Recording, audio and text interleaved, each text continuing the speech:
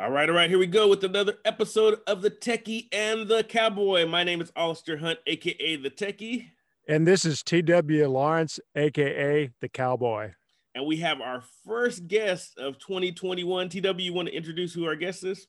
Yeah, I'm really excited. This is a close friend of mine.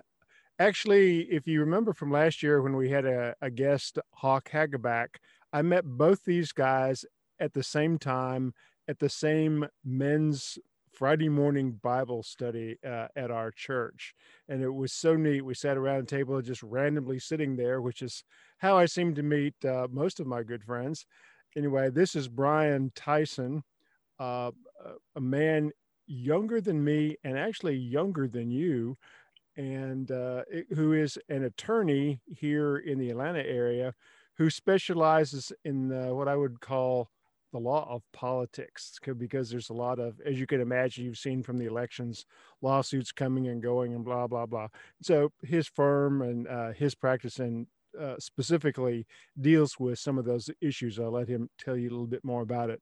But I am very excited to say that he is my prayer partner here in town, and we meet pretty much on a weekly basis on Friday mornings still at this little biscuit place, which is really great. And we read books and we talk about it and we talk about scripture, and we just catch up on our lives, and it's just a good thing.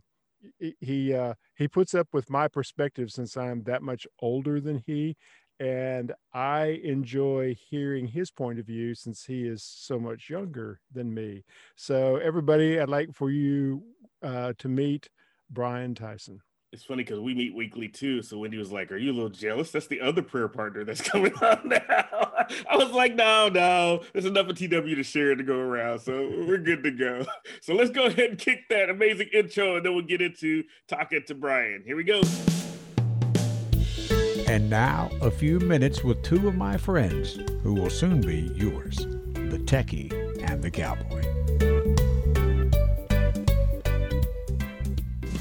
Okay, we're back. So TW, go ahead and leave this interview with your friend here. I'm super excited to be able to hear about how politics and religion and how all that plays in together and how your faith has played a part in what it is that you do. So TW?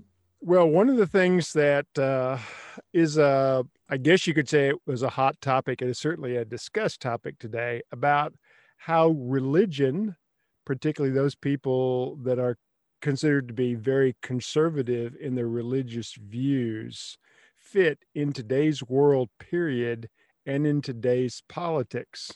So if we look at scripture and we look at the ethics each one of us carries as an individual and square it against somebody who really knows what the law says, it kind of helps us put into perspective how we should think and act as Christians as we relate to politics. So I asked Bryan to come on our show and share his experience and his opinions about how that should be done. So I'll turn this over to Bryan Tyson, let you explain your background more specifically, and take it from there, okay?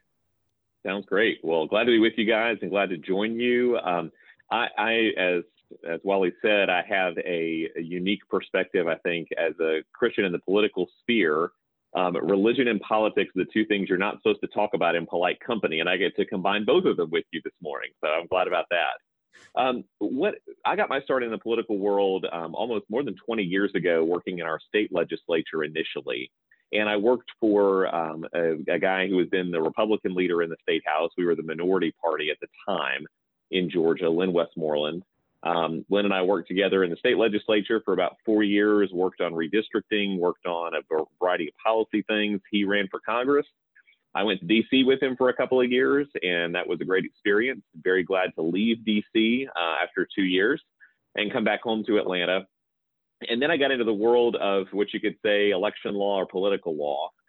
Began practicing law with a firm in Atlanta that had a political law component, but at the time, it was really kind of an add-on to an existing civil litigation practice. It wasn't its own area of the law as much as it is now. Spent a while there, went and did a stint as the director of the Public Defender Council in the state of Georgia, working on providing quality criminal defense lawyers for people who can't afford a lawyer in the state. Did that for about 3.5 years and came back into private practice in 2018, just in time for the election law world to heat up. And since 2018, we've had dozens of cases in Georgia about how we do voting, about how we draw district maps, about how we do any variety of things for the 2018 election and the aftermath of that, and then on through now as we've seen the 2020 election. So political law has really come into its own as an area of practice. And that's what I do day in and day out on that front. So that's kind of my background. And I don't know if you want me to go ahead and go into kind of what it's been like to be a Christian in government, but before you get into that, I got a question for you. What Mm-hmm. What do you think the big shift? I know you said there's been an explosion, right? And we've seen this all across everything in the world. You know, there seems to be more occurrences of certain things. What do you think the big shift was that made all of a sudden this become to the forefront? Is it just more people are aware of it, or more people are willing to challenge it, or? Yeah, I think when we had the 2000 presidential election, that kind of was the first time a lot of people realized that there was a court involvement in the election process. But things kind of seemed to not be as focused until 2018. And in Georgia in particular, I think what we saw is groups that were maybe unsuccessful politically or on the verge of being successful politically really saw there was an opportunity in the courts to bring visibility to wanting to change particular voting practices, things like that. In Georgia, that was led largely by the Democrats in the 2018 election, with Republicans kind of taking up the mantle in the 2020 election. And so that really is what has grown. So today, literally all that I do is either election-related litigation or campaign finance work. Awesome. Give us a little bit of detail of how you felt as a very strong Christian in what can be seen as the heathen world of politics. Because one of the things that you and I talk about all the time is how hypocrisy is just not recognized by anybody on either side. It's just they can just say something and then do a 180 the next day and not even be bothered by the fact that they changed. Yeah, that's very true. I have a friend who also is in the political sphere who was a public official for a while and then eventually ended up leaving.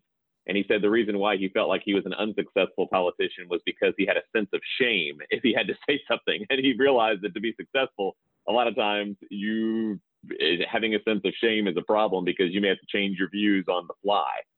So as a Christian, it is challenging because I think there's a constant, and this is true, I think, across a variety of areas of life, but there's a temptation to say, well, maybe if I just make a small compromise here, I can be more effective on something else. Because especially in the political world, you know, you have to say certain things to get elected. Once you get into the political world, sometimes you have to say or believe certain things to kind of get into the inner circle to try to get your policies advanced. And so there's a real temptation, especially for believers, to figure out what's compromising my principles and what is being effective and smart politically. And because I want to be able to advance good things, I want to be able to advance good policy, and especially for things that serve the kingdom in the political world. But along the way, I want to be politically effective about it. I've seen plenty of people over time who were very, very principled in their stand, but no one would ever listen to them because they were so principled in their stand, they just voted against everything, for example. They couldn't necessarily work with other folks there.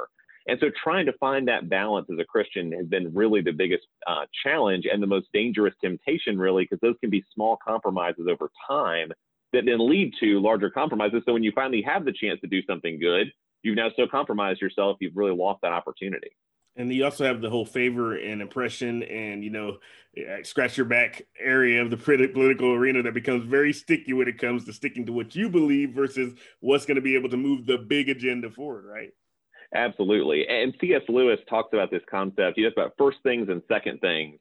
And first order things are things that we must be about. Second order things are things that are good. But if we overvalue things that are of secondary importance and make them primary, we can often destroy the value of things that are of first importance. And so his quote on that is, if you put first things first, you'll get second things thrown in. It's like seek first the kingdom and all these things are going to be added to you. But if you put second things first, things like achieving electoral success or achieving, you know, I've got to get this policy goal. If you make that first and first in priority, you're going to lose both first and second things in the process, because ultimately what God is most concerned about is the kinds of people we are. Jesus' kingdom doesn't advance through the political sphere. There can be good things that come from that, and we want to be working towards good policy as Christians. But ultimately, the kingdom comes from believers living like Jesus in whatever context they may be in. What would you say that the state of freedom of religion is today politically? That's a really difficult topic. And it's a really difficult topic for believers, because as believers, we have a view that doesn't jive well with the modern culture. And that's this view of exclusivity, that we know what is true and that there are certain things that are not true. And that doesn't fit well into a postmodern world that says you have your truth and I have my truth. And so religious liberty is one of those things that is very clearly protected by the Constitution. And I think one good thing that we as believers can be aware of right now is that in our U.S. Supreme Court right now, there's a very solid majority to protect religious liberty. And so although we're going to see kind of the balance of trying to figure out what does this look like in the public square, there is a strong majority there. I think where we're going to see the flashpoint is there's going to be a push to say freedom of religion is about what you do in your church on Sunday morning. There was a move a few years ago to recategorize it as freedom to worship. You're free to worship and do whatever you want to do there, but be careful when you start bringing your religion into the public square. And so I think that's going to be where a lot of the challenges are for us as believers going forward. But I've been in plenty of parts of the world where Christians don't have the freedom to be believers, and the church is growing and God is at work. And so I think that we as believers also have to guard against the temptation in our country to believe that if we see a loss in religious liberty, we're going to see a loss in the church. I mean, there may be a real benefit for us as Christians to have the opportunity to be more like Jesus if we don't have all the freedoms that we have right now, because that's what we see the church growing in a lot of parts of the world where those freedoms don't exist. I love that you brought that up, because there's lots of, like you said, places where it's illegal and even, deadly to be a Christian if it is that you're found out. And like you said, these people are finding ways to be able to gather together under the highest of risks. and then there's just this urge. It's almost like this whole urge to be able to connect with your faith, which kind of leads me into my next question. What do you do to stay grounded? What are some of the practices that you put in place to kind of keep you centered and whenever it is that you're in an environment that may not be so all the time?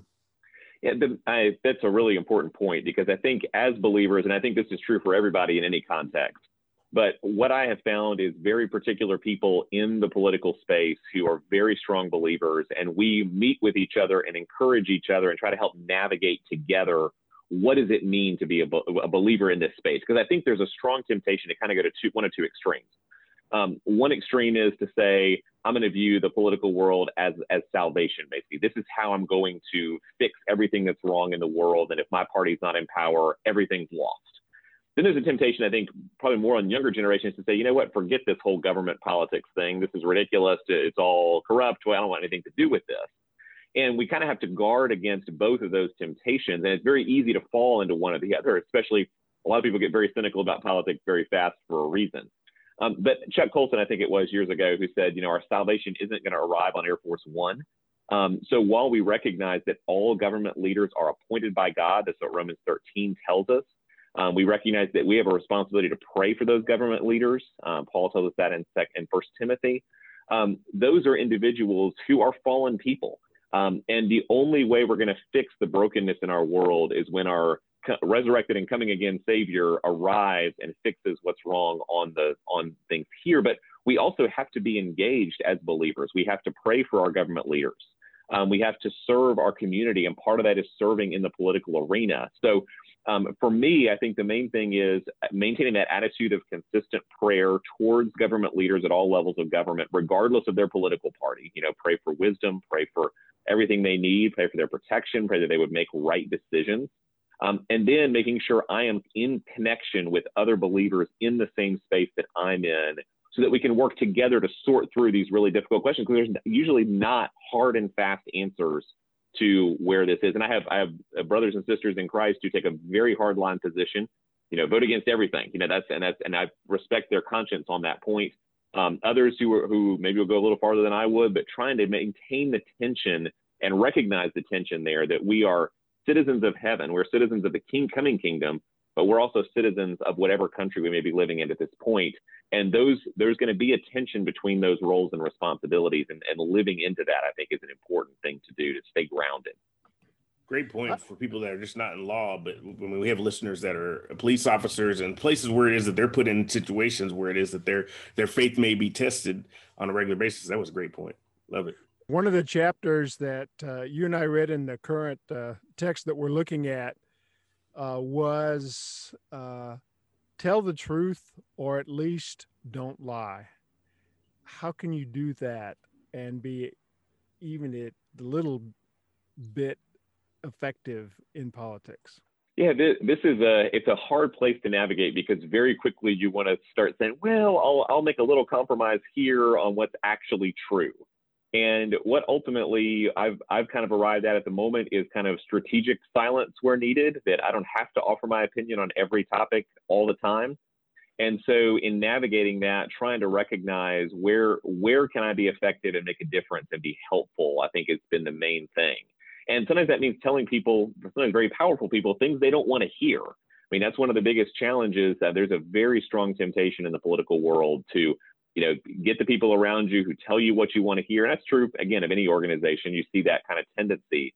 But it's especially strong in politics when you have someone who exercises a lot of power, being willing to tell the truth, knowing that that might cost you something in the process, but also being strategic. I don't need to tell everybody everything I think about them all the time. So that's how I try to navigate that divide. Right. And one of the other topics that have discussed for a long time is the tendency of people to struggle with, particularly younger people, a lot younger than I, to take individual responsibility for their actions, which seems to be missing in politics as a general stereotype.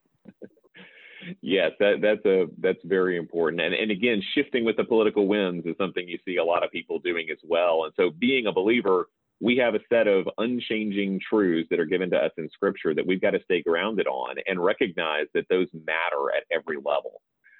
We have things like religious liberty, things like the value of human life, and that's everybody from the unborn to those who are in prison, and recognizing how does our faith speak into those places, and trying to contextualize the gospel, to say, what would it look like if Jesus was in the position I was in, living in the community I'm living in, having the job I have? What would he do in this situation? That's ultimately kind of what we're called to do and work through, no matter what that context might be. One thing that might be interesting for our listeners is if you could tell us a little bit more about your experience in the public defender arena, since all of your clients had at that point at least been arrested and needed a lawyer. So you were dealing with people that on the surface looked guilty or were guilty for the nth time.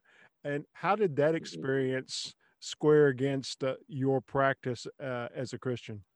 So what I found there is a world I did not expect to find. And what I found was actually a lot of believers there to try to help people who were in a very difficult and vulnerable situation. The first thing I learned about the criminal justice system through that process is that every criminal action is a tragedy for everyone involved. It's a tragedy for the victim, for the victim's family. It's a tragedy for the person who committed the crime and for their family.